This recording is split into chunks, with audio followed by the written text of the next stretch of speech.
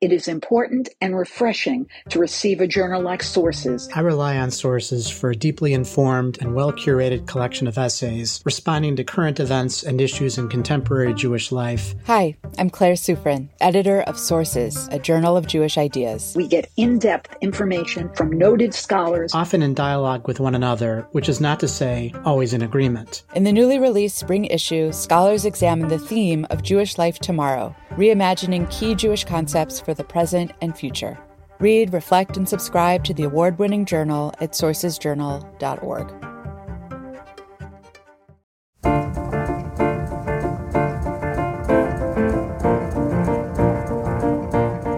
Hi, my name is Donniel Hartman, and I'm the president of the Shalom Hartman Institute, and this is For Heaven's Sake, a podcast from the Hartman Institute's I Engage project.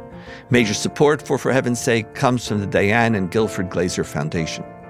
Our theme for today is Israel's Settlers. In each edition of For Heaven's Sake, Yossi Klein Halevi, Senior Research Fellow at the Institute here in Jerusalem, myself, and Elana Stein Hain, head of the Beit Midrash of Shalom Hartman Institute North America and Senior Fellow, discuss a current issue central to Israel and the Jewish world. And then Elana explores with us how classical Jewish sources can enrich our understanding of the issue. Let's begin.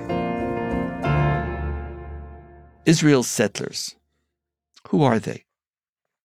What defines them? In recent weeks, on this podcast, we've discussed some of the various tribes of Israel, as we call the different ideological camps. We've covered the Haredim, the ultra-Orthodox, the religious Zionists, and also dimensions of liberal Israel. Today we're going to discuss possibly the most controversial of all tribes, maybe even the most ideological, what we call Israel's settlers, a group of Israelis who live in Judea and Samaria, the West Bank. They are the focus of our discussion because in recent weeks and months they have been playing a dominant role in the press and in Israeli and international discourse. Following the recent murder of 4 Israelis in a terrorist attack on the settlement of Eli, hundreds of settlers descended on Palestinian villages, setting fire to dozens of homes, beating and shooting at innocent Palestinians. A month prior, they instigated a pogrom in Hawara, an issue we discussed on this podcast at length. They are emerging as the major critics of the security leadership, and some are the most vocal supporters of judicial reform, and they serve as the base who populate the pro-reform demonstrations. Our title for this podcast is Israeli Settlers, and not the settler movement or the settlers. While the ideological core of Israel's settlers are religious Zionists, not all of those who live in Judea and Samaria are the settlers that we're discussing today. The more than 500,000 Israelis who today live in what are called settlements come from across the spectrum of Israeli society, ranging from the ultra-Orthodox in the large settlements of Beitar elite and Modi'in elite, actually the 2 largest settlements in Judea and Samaria. Now, this group have little interest in nationalist ideology. And parallel to them, or at their side, there are also religious Zionists, traditional, secular Jews, who inhabit the settlements of Ariel, Ma'ale Adumim, and parts of the Etzion bloc. Many of them live in the territories for financial reasons, the ability to live in bigger, cheaper houses than one would find on the other side of the Green Line, and also because of the proximity of many of the settlements to Tel Aviv and Jerusalem. Now, in today's podcast, we want to concentrate on the large ideological group who have settled in Judea and Samaria as an expression and manifestation of their religious and nationalist beliefs and commitments, and who are increasingly representing some of the more radical nationalist and ultra-nationalist factions in Israel. They are the power base of Smotrich and Ben-Gvir, and it is from within their midst that those Israelis who are terrorizing Palestinian towns come. Who among those who reside in Judea and Samaria fall within our settler group that we're discussing today? Some do, some do not. What we're going to try to do is to avoid characterizations and generalizations. What we want to do is we want to be free to talk about a particular ideological movement, a particular ideological move, which is becoming more mainstream and very significant in Israeli society, without necessarily associating or telling someone this is who you are. And as a result, we want to be free to talk about the depth of the movements without necessarily making sociological claims as to who belongs and who does not belong. So what is the core ideology of these Israeli settlers? What is their vision for Israel's future? What, if anything, holds them together? What is the relationship between the hard, right religious Zionist settler core and the less ideologically committed religious and secular Israelis with whom they share many of the same towns and settlements? How representative are those young people who are setting fire to homes in Palestinian villages? And how should liberal Israelis relate to this settler group? Yossi, Elana, it's wonderful to be with the two of you again. Always. This time in person. This time in person, and Yossi is in Poland. Go figure. Go figure. Strange bird, Yossi. Yeah, I came to Poland to study democracy in action and how we can apply the Polish model to Israel. Oh, thank you so much. Such sacrifice. Actually, just spend, even though we started, and it's a heavy topic, and I want to get to it, just maybe spend 1 minute on what you are actually doing in Poland, because I think most people in the world don't have a clue. So I try to come every year in late June to the Jewish Culture Festival in Krakow, which is an extraordinary event. You have musicians, artists, lecturers coming from around the Jewish world for 5 intensive days, where the old Jewish quarter in Krakow, Kazimierz, becomes once again a living center of Jewish culture. And the genius of the festival is that it doesn't do nostalgia. It's not about the old klezmer music. It's not about the shtetl. It's about celebrating an hour away from Auschwitz, contemporary Jewish culture and achievements. And I love it. I love being able to come to Poland and not going to Auschwitz. And for me, it's an act of healing. And I think that's why so many people come here. Jewish artists, writers, musicians are drawn to this festival because it's so counterintuitive. And I'll just give you one example. Last night was the culminating event of the festival. It was a 6-hour concert in one of the main squares in Krakow. Thousands and thousands of Poles, non-Jews, obviously, coming and dancing to Israeli music, the best Israeli bands. And there was something exhilarating about this. I'm thinking, how many places in the world can you have this kind of a public celebration of Israeli culture in 2023 with minimal security? So Poland is a very complicated place. On the one hand, we all know what the problems are, but there's also this. And so I love to come here and feel this is what the world actually should be like. For 5 days, I'm able to suspend all of the angst and just be in the world as it should be. So how do you feel angst-free, Yossi? I'm trying to figure out what's an angst-free Yossi look like. Well, let's not get too carried away. That's why he called into the podcast. That's right. He was feeling a little too angst-free. Too angst-free. So in order to ruin your time. Angst-free for me means that I'm able to sleep every other night. Okay. Anyway, mazel tov. Let's come to this heavy topic, this complicated topic. If you had to define the essential defining ideological core of this group that we're talking about, this far-right religious Zionist settler movement, who are part of the whole settler movement in Judea and Samaria, this group who are shifting both Israel's ethos, what Jews do, what Jews don't do, our politics. What's their ideological core as you understand it? So I would point to 2 issues.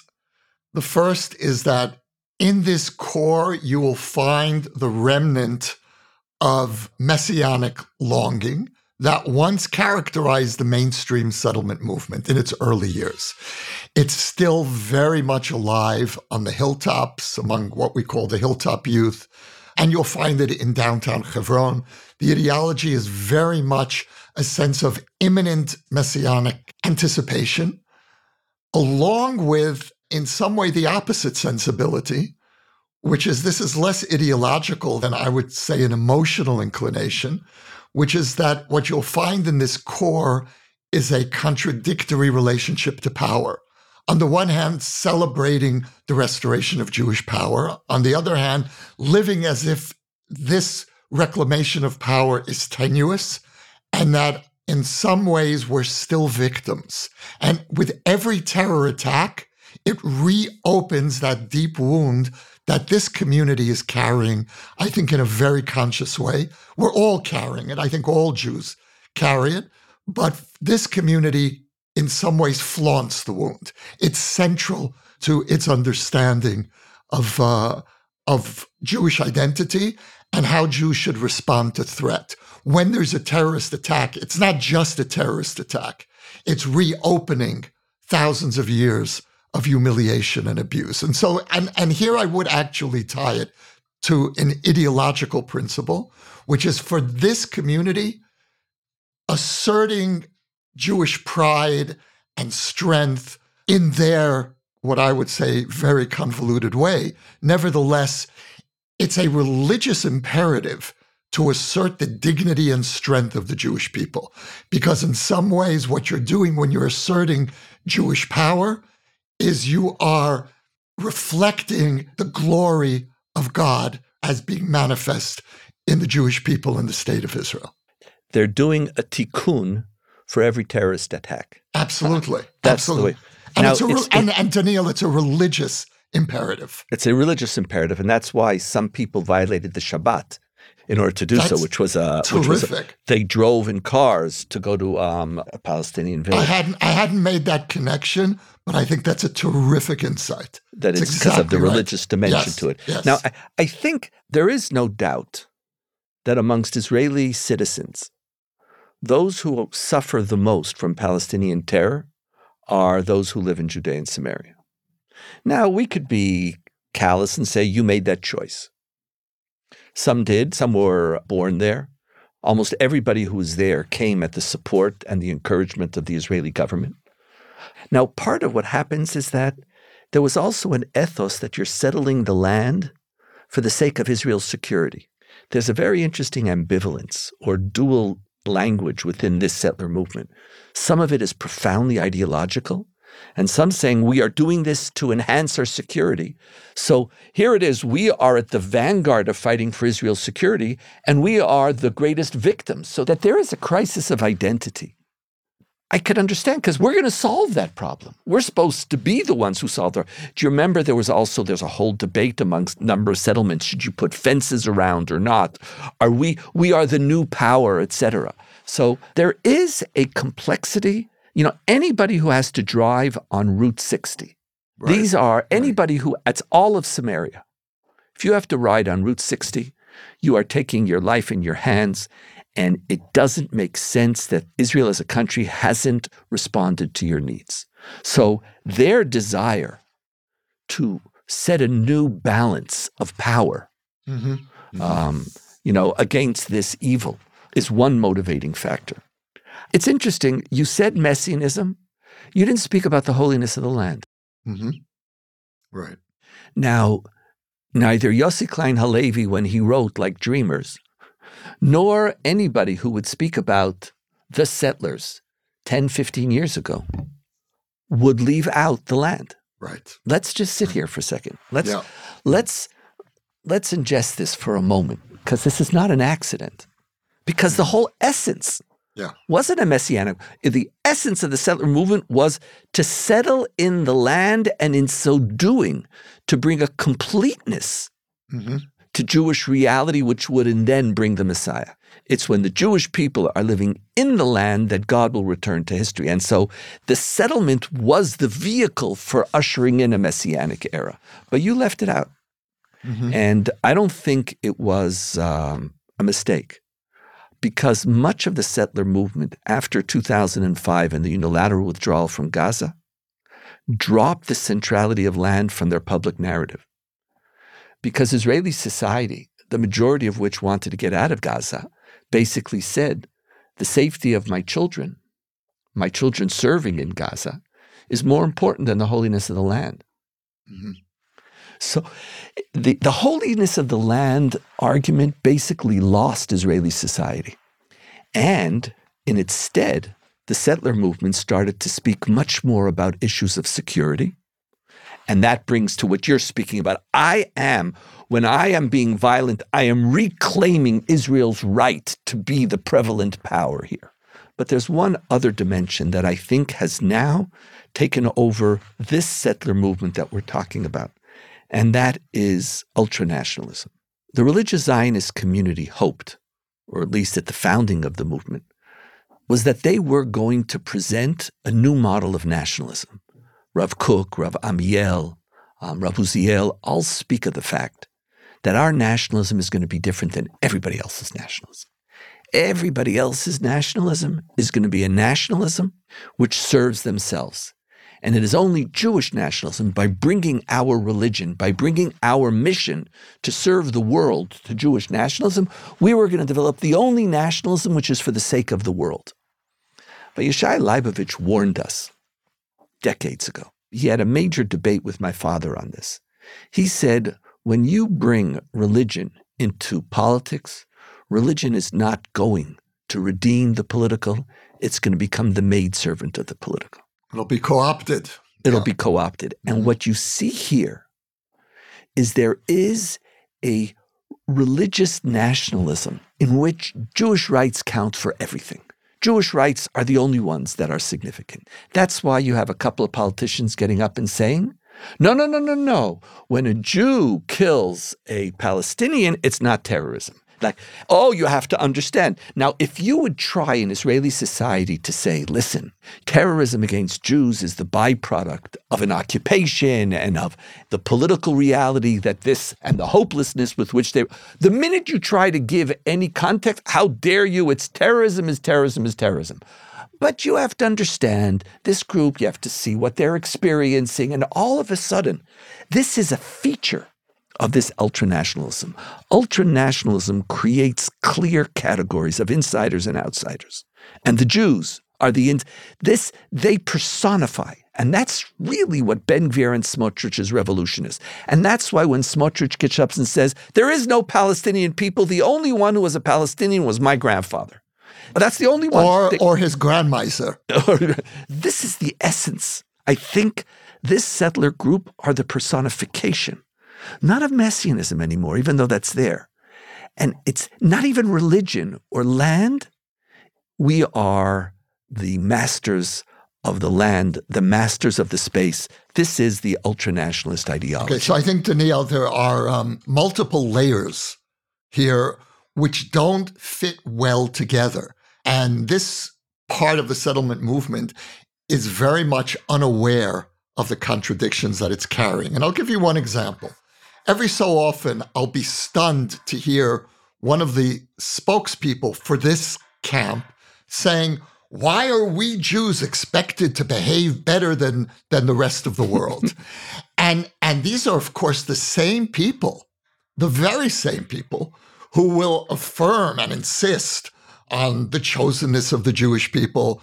But it's a very kind of selective chosenness. It's a chosenness without responsibility. It's a chosenness only really of privilege. There's another layer here that I was thinking about when you were speaking about the displacement of the land from the ideological focus of this group. And you're right that certainly the settlement movement in all of its factions has shifted to speaking about security rather than the holiness of the land. But for this core that we're talking about, there's another move that's happened since the withdrawal from Gaza. And there are several stages to this. The first immediate goal, the urgent goal, is to prevent another Gush Katif, another unilateral withdrawal from settlements in Judea and Samaria. That's everything that's happening now is being driven to some extent by this backlash against the Gaza withdrawal in 2005 and the need to forestall another withdrawal.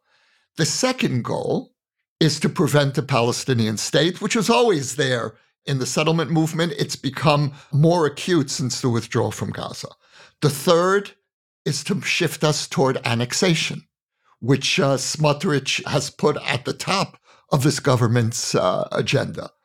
And the fourth, which one will hear, I would have said in the past, only on the far fringes, even of this core hard right religious Zionist community, or the hard right part of the religious Zionism, today I would say is becoming more mainstream in this core, even though it's still quiet, but that is the ultimate goal, is the expulsion of the Palestinians. And when I see hundreds of settlers burning Palestinian homes, going from one village to the next, that is the beginning of the practical implementation of transfer. That's what transfer is going to look like if it shifts to becoming, God forbid, government policy. And I think this is a goal of part of this core and a growing part of this core. I want to come back in a moment to the issue of the mainstreaming of some of these ideologies. But beforehand, I want, Elana, both yourself personally, relationships, how do you, when we talk about this group, what are you thinking about? Well, obviously, my first instinct is to say, okay, these people, but not those people. I said it already. I know. I took it away. I need to say it again. These people and not those people. And my instinct is also always to find the people from within given camps who are pushing against. But I got to tell you two things. First of all, when I was a kid, it was like Baruch Goldstein. He was the only guy we could point to. He was the only guy. He was the only Jewish terrorist we could point to. That was it. We were like, oh, we're amazing. And now I'm like, well, it's been how many months since Hawara? Meaning, that's actually terrifying. It's terrifying. And I say that as somebody who, I don't understand the trauma that everybody's going through. It's terrifying. We can't have Jewish terrorists. That is not a thing that we can have. That is the first thing I want to say. The second thing that I want to say is, we're talking about this bright line, Jews and others. But my favorite book of Tanakh, my favorite book in the Bible, Proverbs, Mishlei, the whole thing starts off saying, if people are willing to kill someone else, they're going to be willing to kill you at some point. So I am not, especially when we start hearing the criticism of the IDF from within those camps, who's a real Jew and who's not a real Jew. It's not my line, but the difference between nationalism and ultranationalism is that ultranationalism is also looking for enemies inside. So those are the two things that I'm really sitting with right now. I want to expand on that a little bit. See, when the extreme settler movement was focusing on messianism and the holiness of the land, by definition, they were at the periphery of Zionism. Because they were speaking in terms that most Zionists and Israeli Jews just didn't share. Like there was something almost, it was laudatory. Oh yes, they really care about the land just like the early secular Zionists did. And there were dimensions of that, but they were really a group unto themselves. Now that this conversation shifts to security, to revenge, to us, them, Yossi, it's not by accident that you're frightened, because their public persona fits much more deeply into a public consciousness. It becomes, for many Israelis, a matter of degree. That was the genius of Ben Gvir. That's right. The genius of Ben Gvir is that people didn't say, you are something different. If he walked around, listen, I'm a messianist and I'm believing, I believe that the end of days is about to come if we just start one more settlement on one more hill. Like, people would look at him and say, okay, this is an ideological group that you couldn't control, so you allowed them to exist, but you knew they weren't an integral part. This shift into nationalist, power, revenge, these are all categories that are part of Israeli discourse, part of living in the Middle East, part of a conflict that's been going on, part of so much fear and complexity and memory and all of the above. And so your fear that this is going to be mainstreamed, I'm not talking about whether the expulsion, that degree I'm not as frightened of, but it is, listen, the mainstreaming of denial of rights, because you're not part of my nation. You're not one of us.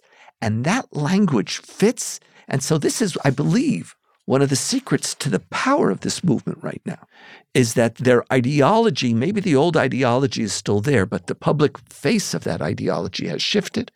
And it's now a matter of degree. And in fact, look, they sit very, very comfortably with at least a third of the Likud party.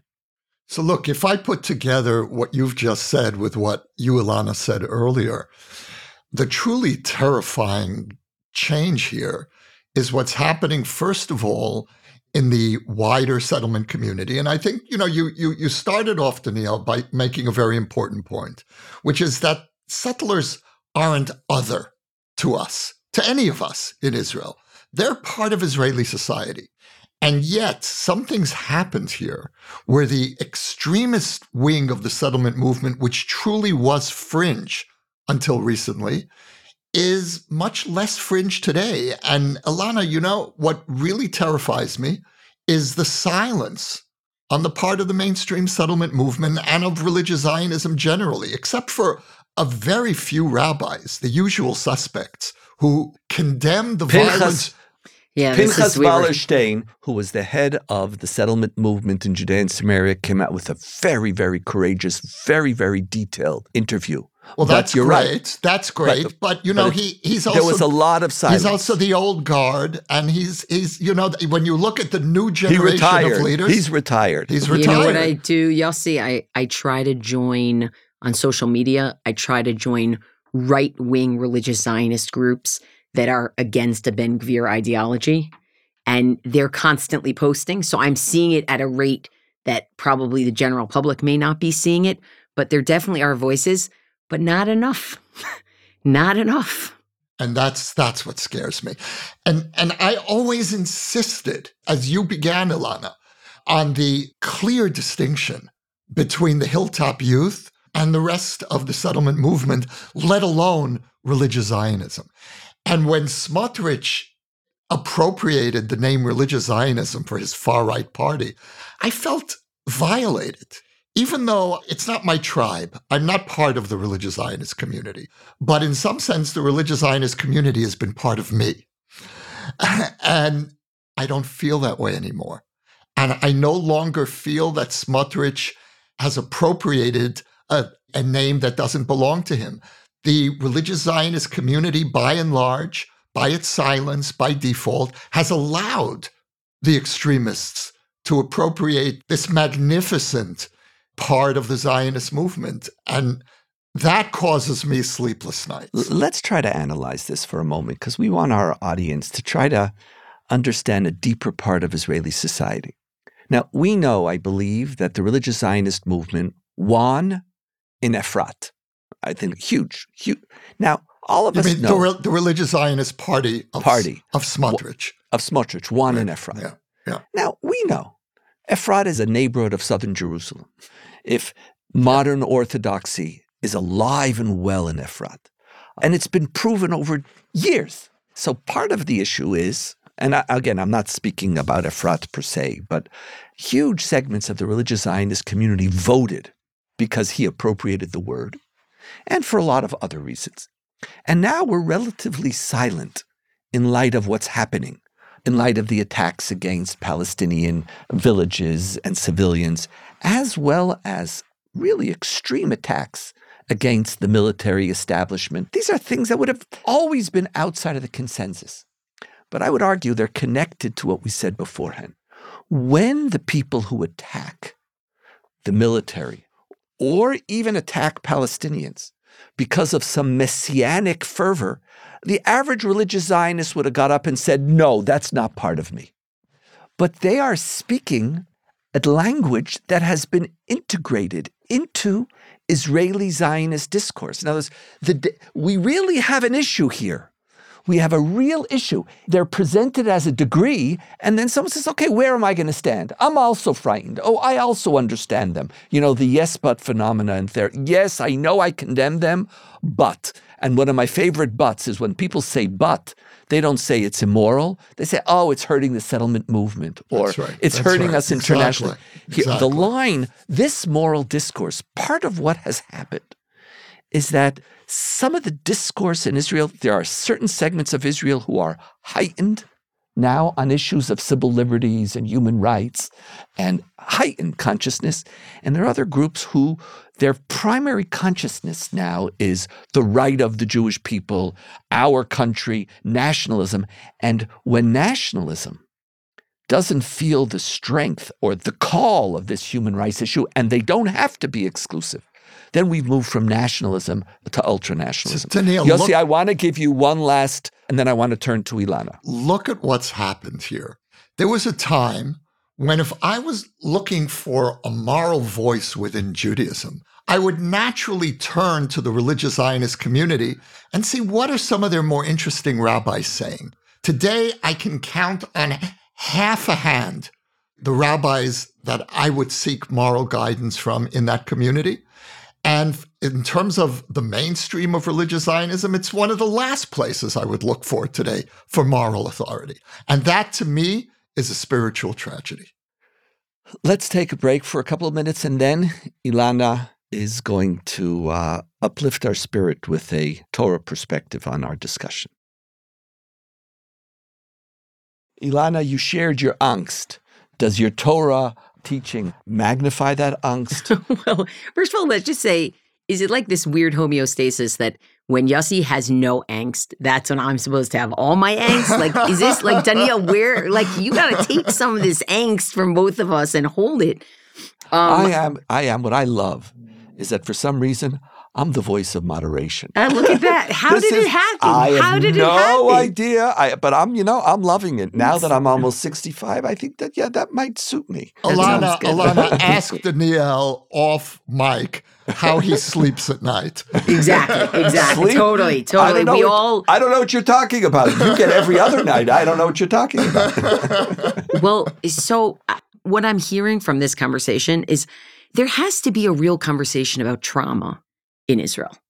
I'm sorry, you're talking about people who have experienced terror and violence, their children, their neighbor, their this, their that, and we're talking about all of Israel in that. That's not just a settlement. And including Palestinians who live in Judea and Samaria, the same trauma, my friend. Trauma. All of us. So all of us, the whole does it shock you that country. At a certain point, people basically say, I can't stay coloring within the lines anymore. It doesn't work. It's not leading anywhere. There's a little bit of a psychological break that is to be expected, meaning I just think it has to be put out there in order to be able to say, how do we deal with it? And the Torah that I want to bring today, I can't not talk Torah about the trauma of experiencing violence that leads to the trauma of perpetrating violence against others. So I'm going to go with, it's a classic. It's Genesis 34. We don't have to go anywhere past the first book of the Bible, where sadly, Dinah, daughter of Jacob, is captured by Shem, the son of Hamor. She's captured by a prince. She's raped. They want to arrange a marriage. And Jacob, it's not clear what he's ready to do. And basically, spoiler, 2 of Jacob's sons go and murder the whole town. And I'm interested in kind of a close read of what happens here, because at the beginning of the story, Genesis 34:7, you have the sons of Jacob, and it doesn't differentiate which sons. The sons of Jacob come from the field, and they hear Shechem's father, Hamor, trying to make a deal with Jacob that we're going to marry. No, he's going to marry Dinah. He loves Dinah, right? And it says they were distressed. Vayitatzvu, they were distressed. And they were angry because an outrage had happened in Israel for somebody to sleep with the daughter of Jacob. And this is not supposed to be done. Meaning they were rightfully distressed. They were rightfully angry. They were responding to an outrage. And remarkably, it seems like all of Jacob's sons. But when you go a few verses later, what you find is only 2 of them actually went out and massacred this whole town. Only 2, not the rest of them. We find in 34:25, and it was on the 3rd day, because they had told all of the people in the city to be circumcised. And it was on the third day, the men of the city, when all of these people were in tremendous pain, 2 of the sons of Jacob, Simon and Levi, the brothers of Dinah, each of them took their sword, they went to the city, and they killed all of the men. And then, by the way, they plundered and they took captives. This was not a little extraction, we're going to get Dinah out of there, and that's what we're going to do. This was not a, we're going to punish Shem and his father Hamor. It was everybody here is going to pay for the outrage and the sadness and the anger, because it is an outrage. And we're going to take their stuff, meaning it's not enough. We're going to take their women. We're going to take their children. I always wonder what would she have wanted to happen here? We don't know, right? It's left out. But the words that Jacob says to his sons when they return from this, plunder his 2 sons, to me, they ring out, that's all you need. You don't need fancy, creative interpretations.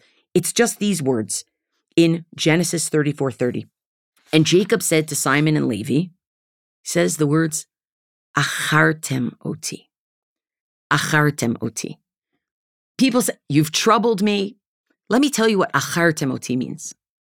When you have dirt or dregs at the bottom of a liquid and you mix it up so that water that was clear becomes water that is totally convoluted, that's achartem oti. You've made it turbid. You've taken what was always underneath and you've now made it the mainstay, the dirt, the ugliness. Of course we have that, but that's not what our water's supposed to look like. And then he continues with some practical concerns. You've made trouble for me to make me odious in the eyes of those who live here, the Canaanites, the Perizzites. And by the way, I don't even have enough soldiers. If they decide to go against me, I'm going to be totally destroyed, right? But to me, this is an achartem oti moment. Of course we have that sediment. All human beings have that sediment. And when you experience trauma, that sediment, it's in danger of coming up. But don't do it. You can't do it, because then we become something that we're not. And can I tell you the craziest part of all this? The most upsetting part to me? So, when I prepare for this, I get to learn Torah. It's great. I see what different commentaries write. You know what I came across as I was looking for this? I came across a Dvar Torah that was written 16 years ago by an Israeli rabbi saying, well, actually, Jacob maybe said they shouldn't have done it, but the brothers get the last word, because the brothers say, oh, they turned our sister into a harlot. We had to do this. And the Torah stops there. So really, the brothers were right and Jacob was wrong. And my heart sank. It sank. So yeah, I'll go back and I'll tell you, no, look at Genesis 49 and the blessing that Jacob gives his sons, Simon and Levi. He basically says to them, you guys are the worst. You don't know how to do anything by the law. I'm going to scatter you, because when you actually get networked and you're able to work in your silo, it's not good for anybody. But he's like, no, I can answer that for you too. And it's just your heart sinks, because it's like you're saying the sediment is there. It's really, really there. And the question is whether we're willing to stop ourselves, and I mean ourselves, I don't mean them, I mean ourselves, from actually changing the whole chemical makeup of what's here, just because there's an outrage, because there is an outrage all the time. Did you use the term dredgified? I want to create a word, dredgified. I think, you can create the word, but I don't want us to ever dredgify. That's exactly. Like a word that's never used. But yes. That notion, you've dredgified us. And I think part of what we've all been trying to talk about today is there is a deep ideological group who are amongst the settlers of the West Bank and Judea and Samaria, who are defining a certain notion of Zionism, of Judaism, of Jewish nationalism, which is dredgifying our conversation. And part of the challenge is, even though it is still a small percentage, its ideology is not an unrecognizable one. It's on a spectrum. And as we've seen in the last number of weeks, the inadequate condemnation, the silence, the willingness to go and to even go beyond the villages to the military, it's just something is happening. And this group is not a fringe. It's not something that we could say, every society has. Something is happening, and to our audience, I would say, watch this group. Watch them. They're not a sui generis. They have family resemblance to a lot of things that a lot of people are talking about, and we have to beware. Yossi, last word before we conclude. At the risk of dredgifying, I just want to say how much I enjoyed this conversation, that not only did we explore really interesting and complicated ideas, but we've also contributed to the emerging new vocabulary, creating new words. So I think we're off to a good start. One of the things about making Aliyah when you're 13 is your English is okay, but not great. Your Hebrew is okay and not great. So what you need is to make up new words. Because Elana, when she was teaching, had some word that I never heard about. It was turbid. Turbid. I had to look it up also. There was a translation that used it, and I was like, yes, that makes all the sense. That makes all the sense. I had to look it up. But you can look it up. I still don't know what it means. So what you have to do is you have to be creative. And so I appreciate that. But in my case, making Aliyah when I was 29 created a whole different set of linguistic problems. Oh, gosh. We'll leave that for another time. My friends, thank you. Our job today was to raise a flag, a red flag, and to point really a spotlight at something without, at the same time, including in that group those who don't belong there. How do we put a spotlight on a danger without demonizing a whole community, which doesn't deserve it? And it's incumbent upon all of us to pay careful attention. For Heaven's Sake is a product of the Shalom Hartman Institute. It was produced by David Zvi Kelman with support from Michal Taylor. It was edited by Gareth Hobbs at Silver Sound NYC. Our production manager is M. Lewis Gordon. Maytal Friedman is our Vice President of Communications and Creative. And our music was provided by So-Called. Major funding for Heaven's Sake is provided by the Diane and Guilford Glazer Foundation of Los Angeles because of our shared commitment to strengthen the connection between Jews in North America and Israel. Transcripts of our show are now available on our website, typically a week after an episode airs. To find them and to learn more about the Shalom Hartman Institute, visit us online at shalomhartman.org. We want to know what you think about the show. You can rate and review us on iTunes. To help more people discover the show, you can also write to us at For Heaven's Sake at shalomhartman.org. Subscribe to our show everywhere else podcasts are available.